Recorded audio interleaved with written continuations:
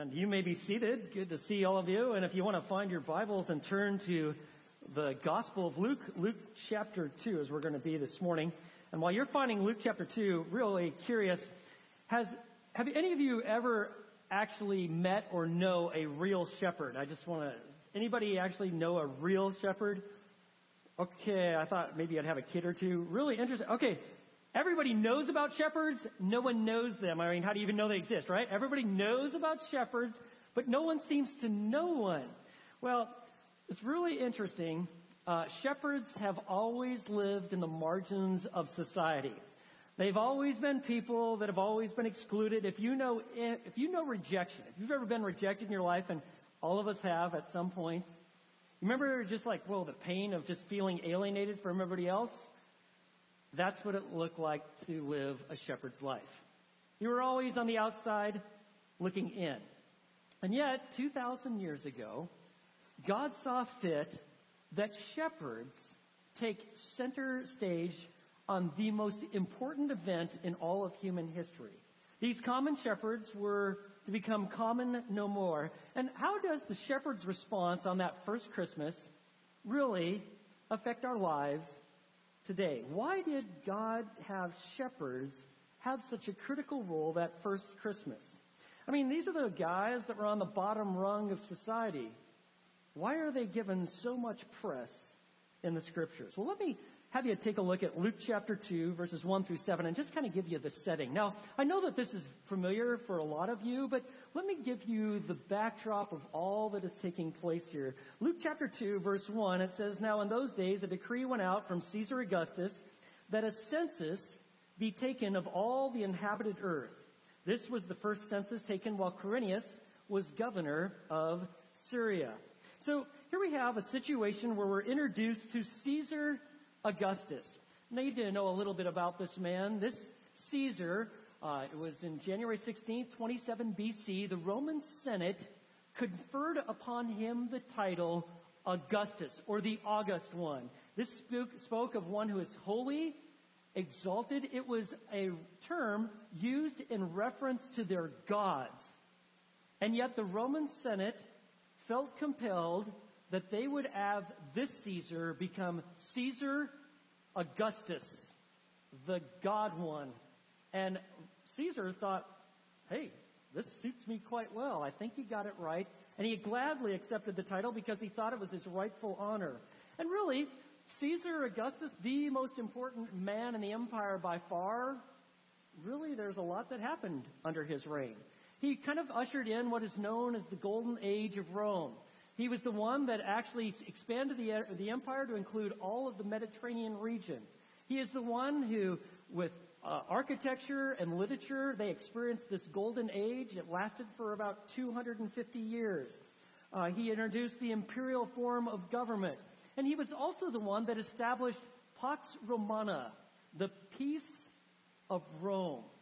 But let me help you understand the peace that Caesar Augustus introduced.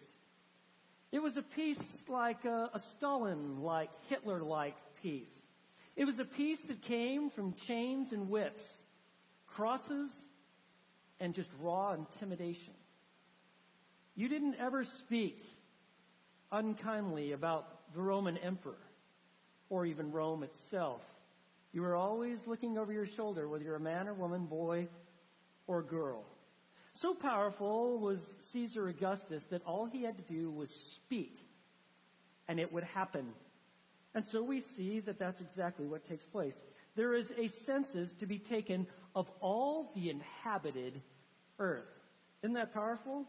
Now, let's help you understand census. The Roman Empire took a census for two major reasons. One, for taxation purposes. They wanted to know how much revenue they could expect from all of the conquered territories and the people, and so they took, on different occasions, a census. The other reason for a census was for the compulsory military service of all the young men. They wanted to know where they were at and find them, identify them, and then get them incorporated in their legions and their armies. Now, so extensive was the census that it would go to the very farthest easternmost part of the Roman Empire. This land of Israel, the land of the Jews. Now, the Jews were actually had an exemption from military service in the Roman Empire. So the census that is being referenced here would be a census to count the people and to gather revenue, to find out what taxation was going to yield. And so you see that people had to respond. And so they do. Look at verses 3 and 4. And everyone was on his way to register for the census, each to his own city. Now, how this worked is when you conducted a census, you had to go to your city of origin. And that is what you find is though people, if they relocated and moved, they had to go to their city of origin where their family came from. And so all throughout the empire, people are moving, going back to their cities of origin or their villages. And so you see in verse 4 that Joseph also went up from Galilee, from the city of Nazareth to Judea, to the city of David, which is called Bethlehem, because he was of the house and family of David, in order to register along with Mary, who was engaged to him and was with child. So powerful was Caesar's grasp of the empire that in a small village of Nazareth, he could compel a young man who is betrothed or engaged to his bride, though she be pregnant and at 9 months, compel them that they had to go back to their family origin, city of family origin. And so that's why they're making their way back to Bethlehem. Now, for Joseph and Mary, it's been 9 months of a whirlwind. Angelic announcement that Mary, though she be a virgin, legally bound to marry Joseph, is going to carry a child, not just any child. It is the one who is to be the Savior. In fact, an angel even tells Joseph that you shall name the child Jesus, Emmanuel, the one who is going to save his people from their sins. So this couple, already kind of in a state of awe and wonder now, is going to be isolated from everything they know.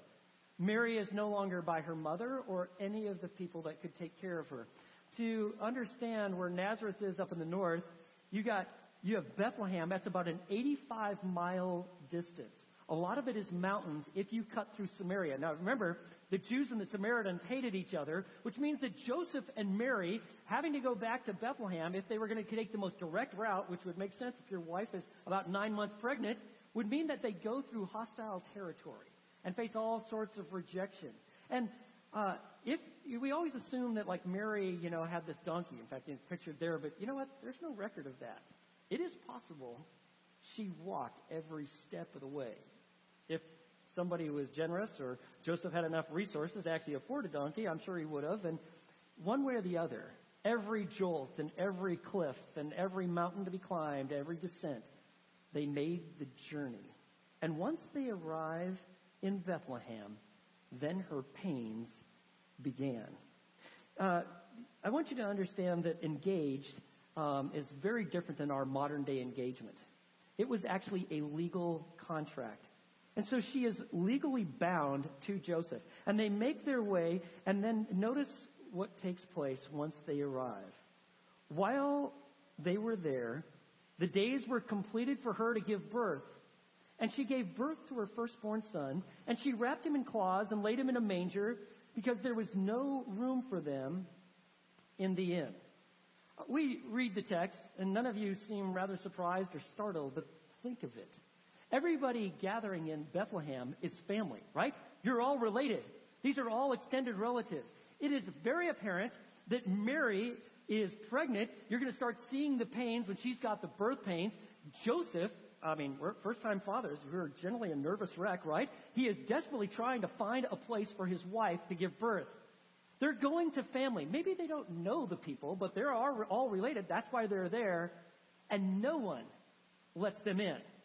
When it says there's no room for the inn, sometimes we get the picture of an inn as kind of like going to these quaint little bed and breakfast, places. You have these nice people and they're giving you snacks and telling you cute stories. And they feed you this awesome breakfast.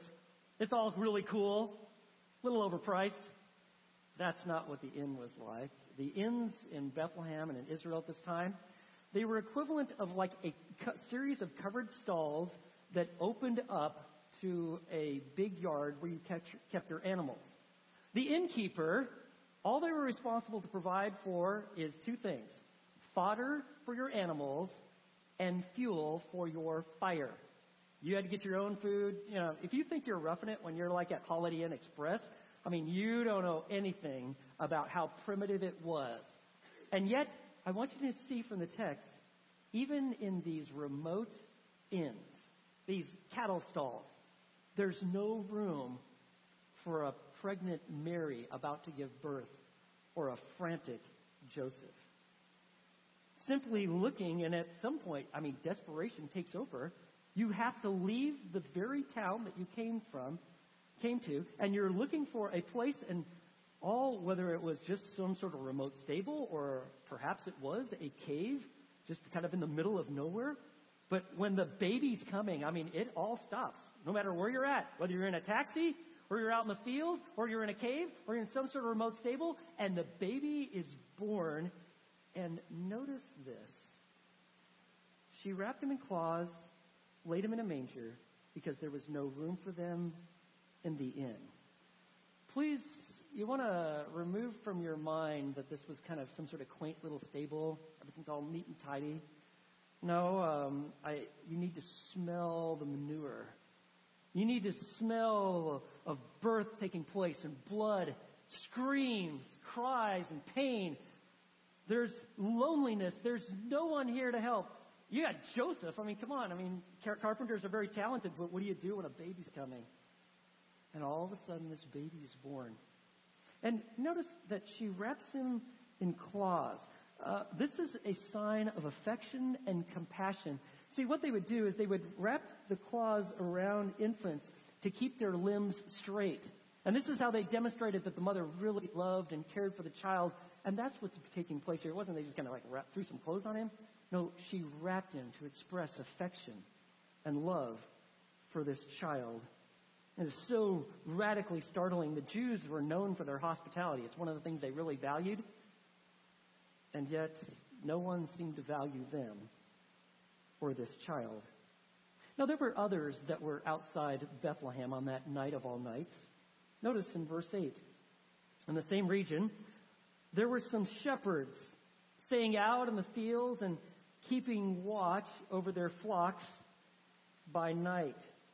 And an angel of the Lord suddenly stood before them, and the glory of the Lord shone around them, and they were terribly frightened. Let me give you a little background on shepherds. Okay. So these shepherds are outside of Bethlehem, the city of David.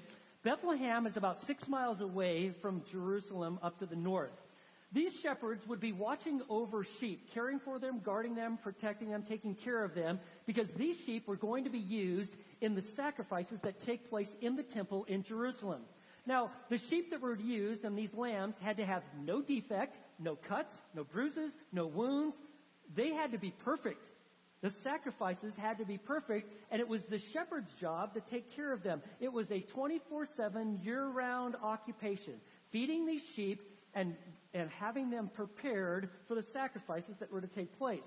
Now, shepherds, you need to understand, they were good at protecting sheep, caring for them, bringing healing, feeding them, but they really had very little to do with mainstream society.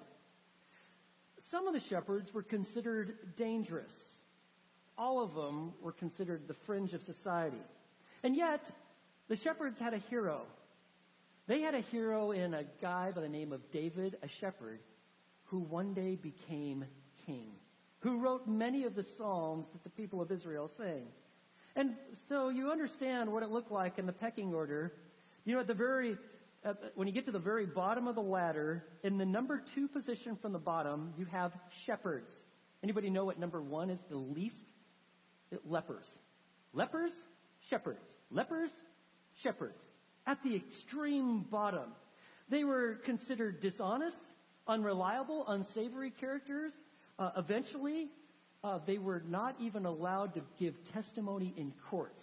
So despised were these shepherds. And of course, you know, if all you're doing is hanging out with sheep and you're caring for them, tending them, picking them up, putting them over your shoulders, you know, you eventually start smelling like sheep. And so there was even a scent identified with these shepherds. Not a scent that was attracted to. You're not going to have any shepherd-smelling candles, right? Yankee Candle hasn't gone that far. No, these were those who had to stay on the outside. There was, of course, the law that God had given, but then they had the Mishnah, all the traditions of the elders. There were so many extra biblical man-made rules. There was absolutely no way a shepherd could follow any of them.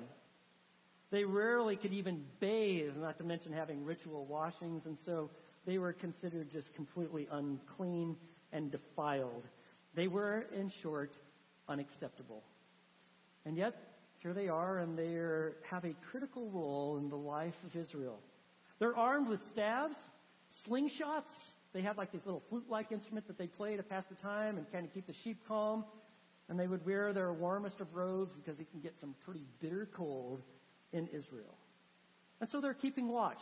They're protecting the sheep from any sort of like animal that would like to kind of have like a little midnight snack, or any robbers that would like to take them over. And so that's their job. And then suddenly it was as if a star just burst. Brilliance, light. All of a sudden, some chosen angel starts to make this announcement. You got to think that what happens is when you are startled, you kick into that fight or flight, right? Some of you are like, I got to run away.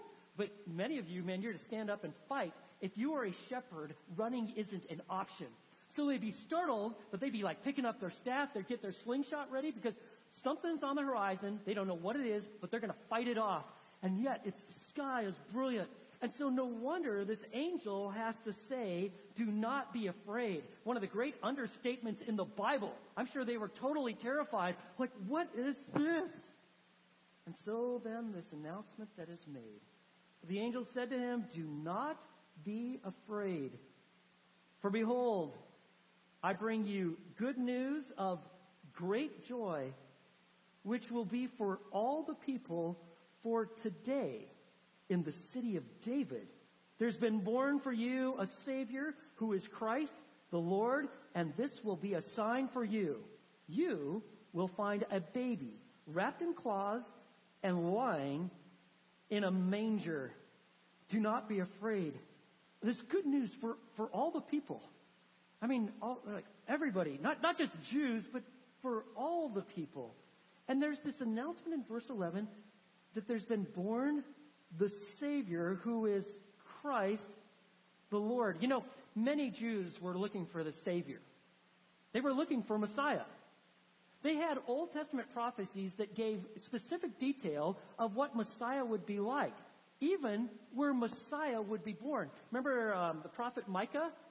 In Micah 5:2, he announces 700 years prior to this event that the Eternal One is going to be born in Bethlehem, the city of David.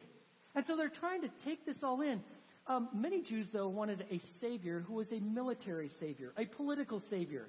They hated Rome, and they hated the yoke that Rome had around their necks, and they wanted a liberator, someone that would rally the people and kill off Rome and back them off. And yet, when the announcement is made, there is a Savior who is Christ. In Hebrew, it would be Messiah. Christ, Messiah. Does anybody know what it means? It means the anointed one.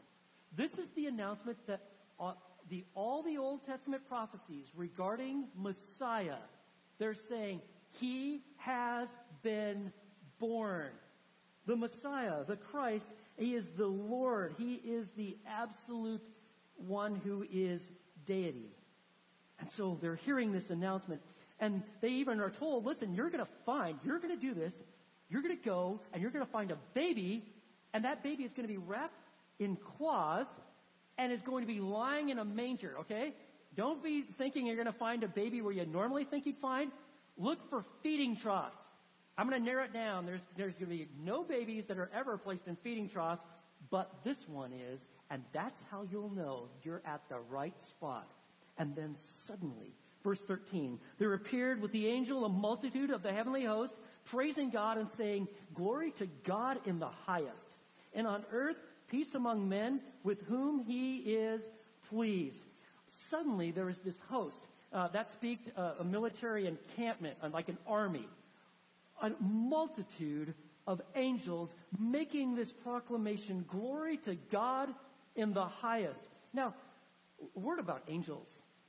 I really think that Hallmark has done us a misservice. If you think that angels are like overweight little children that have like wing attachments and some cute little gold instruments that they're kind of carrying around with them, that's not the angels of the Bible. That may be the angels at the Hallmark store, but that's not the angels of the Bible. So powerful, so compelling were angels. You remember in the final book of the Bible, the book of Revelation?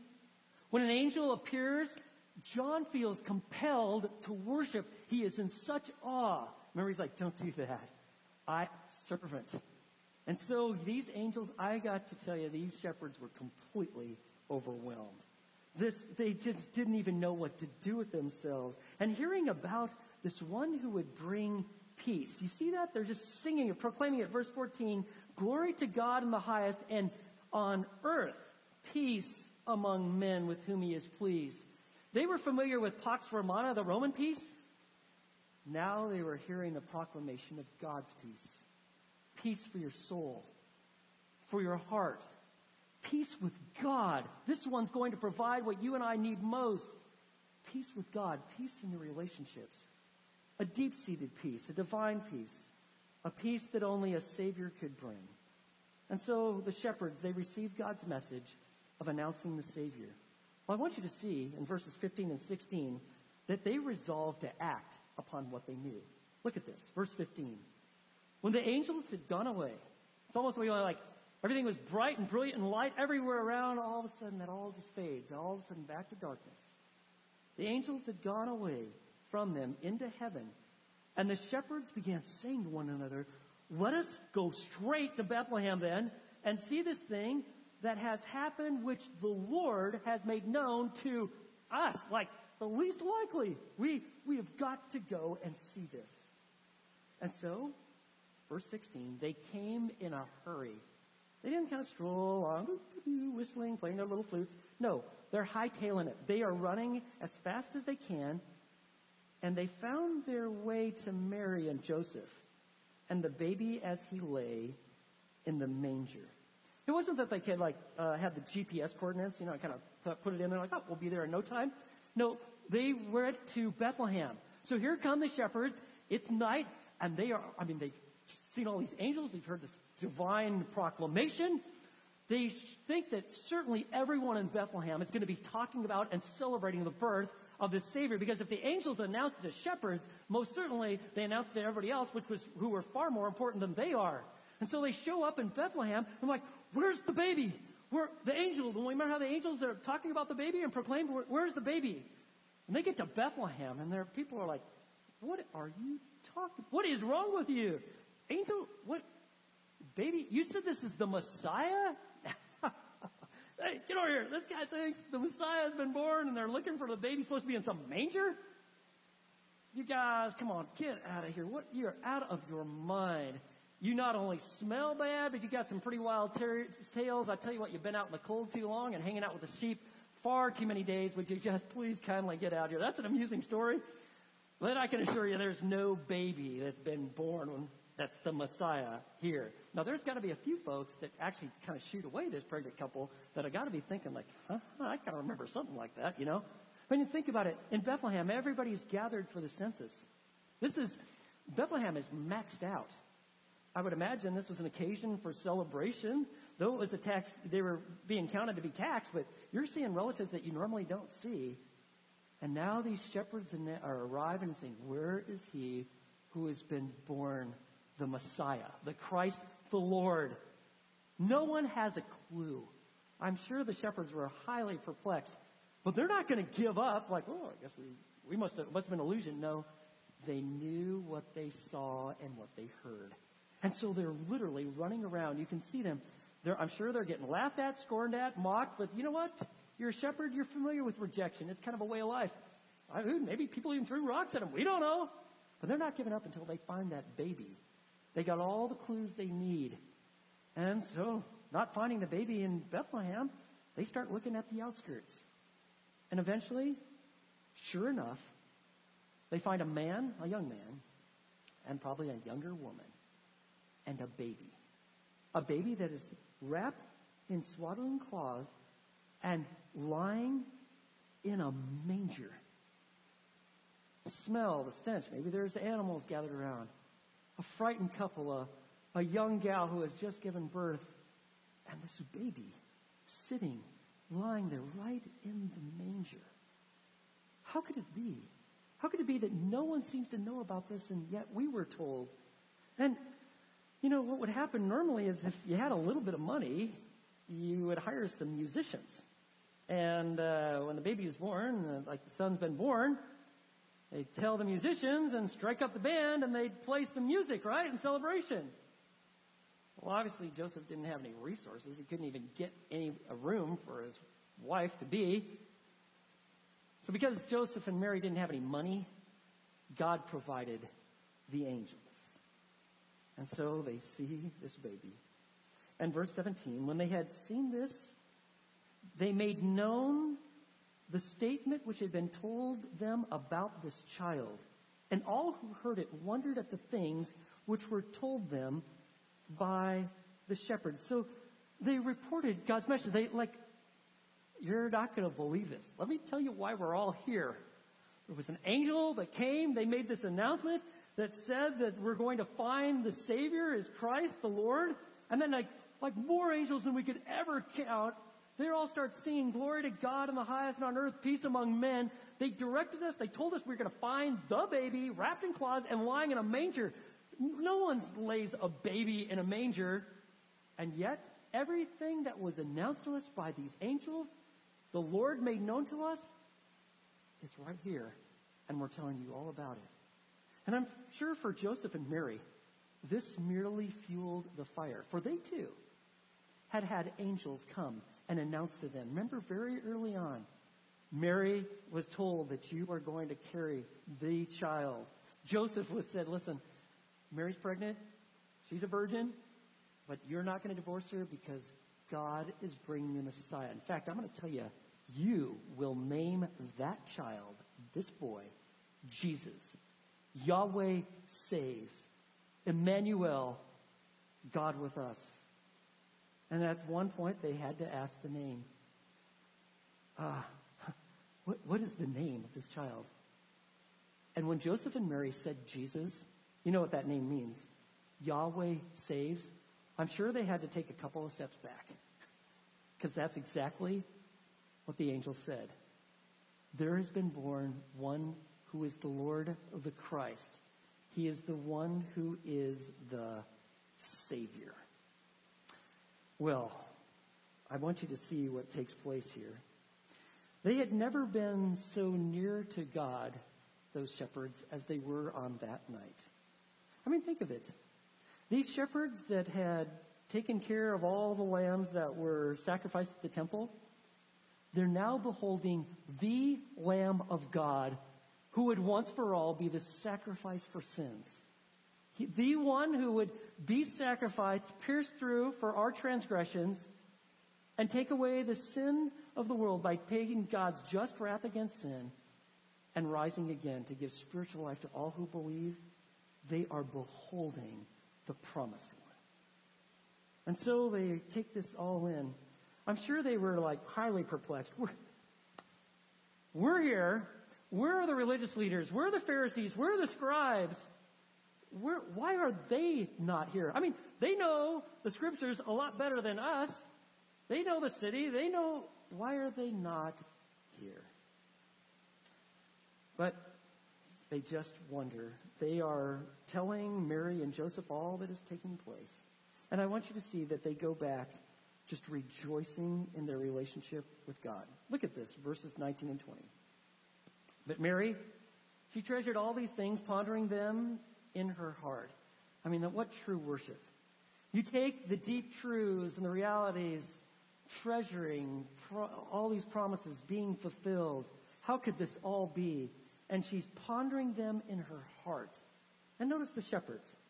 The shepherds went back, glorifying and praising God for all that they had heard and seen, just as had been told them. I mean, think of it. The shepherds show up first time through Bethlehem. They're kind of like, where's the baby? Everybody kind of mocks them. There's no baby here, blah, blah, blah, blah. They come back saying, listen, we found the baby. Just like the angels told us. We told you it's going to be laying in a manger. We've seen the baby. He's wrapped in cloths. He is outside in Bethlehem. Now, for some people, I'm sure they're like, oh, that's really interesting. And many people would be skeptical because, after all, these are shepherds. And, I mean, who can trust a shepherd, right? So they were dismissed. And yet, think of it. The Jews, known for their hospitality, all of these people are family. That's why they're gathered in Bethlehem. There is no recorded instance of anyone leaving Bethlehem and going and finding that child. I mean, think of it. If you heard that there was a woman who had just given birth out in some barn not too far from you, don't you think that you would go there just out of just general kindness of your heart? Not to mention that they were saying, well, this is the Messiah. And yet no one goes. And so they go back. These shepherds go back and they are glorifying and praising God. There may be a skeptical world that says you're full of nonsense and that's a bunch of junk. That didn't really happen. But they know what they've seen and what they've heard, and they are rejoicing in the relationship that God has given them. They have seen and they're believing the Savior. And I want you to know that you and I are going to go back as well. In just a few minutes, you're going to go back to your home, your job, your school. And the question I would like to ask is, how are you going back? For some of you, this whole idea of Jesus coming as a baby, you understand it's Christmas and it's all kind of part of it. It's nice, but it's really not necessary. I mean, after all,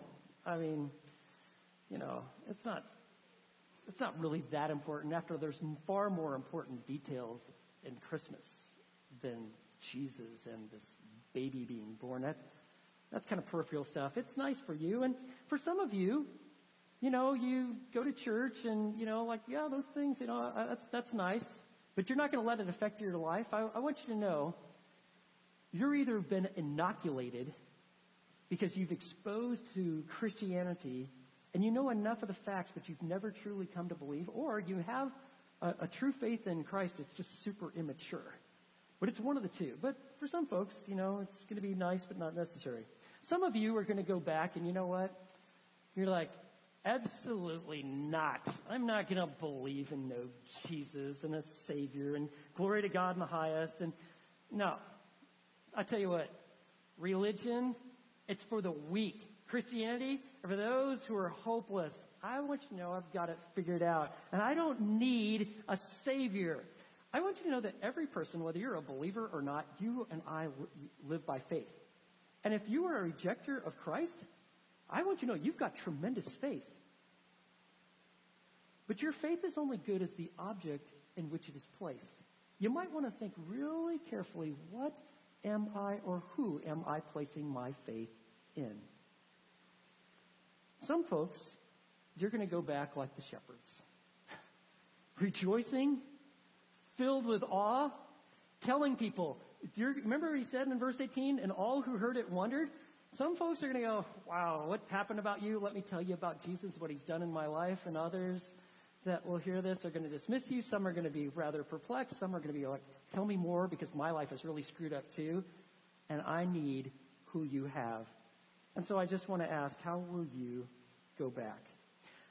I want you to know that God is still in the business of getting people's attention. Maybe you've sensed it. There have been events. There is some sort of compulsion in your heart that I need help. I need leadership. I need forgiveness, and I need life. That's why God has you here. He wants you to trust in Jesus, who is the Savior.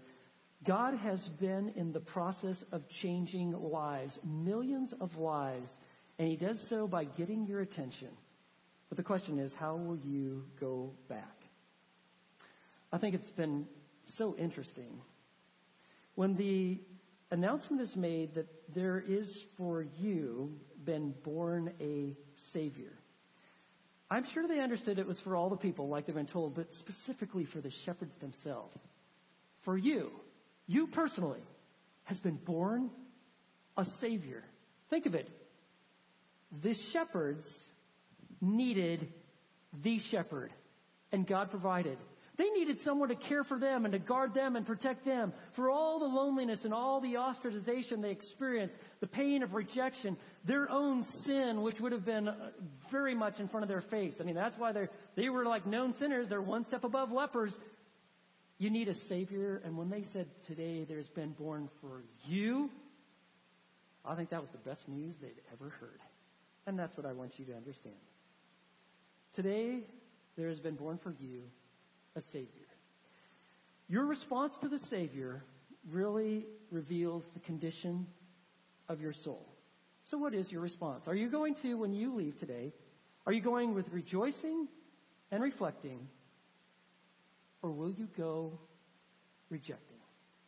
But God's announcement to those shepherds on that very first Christmas is still being declared today. For today in the city of David, there has been born for you a Savior.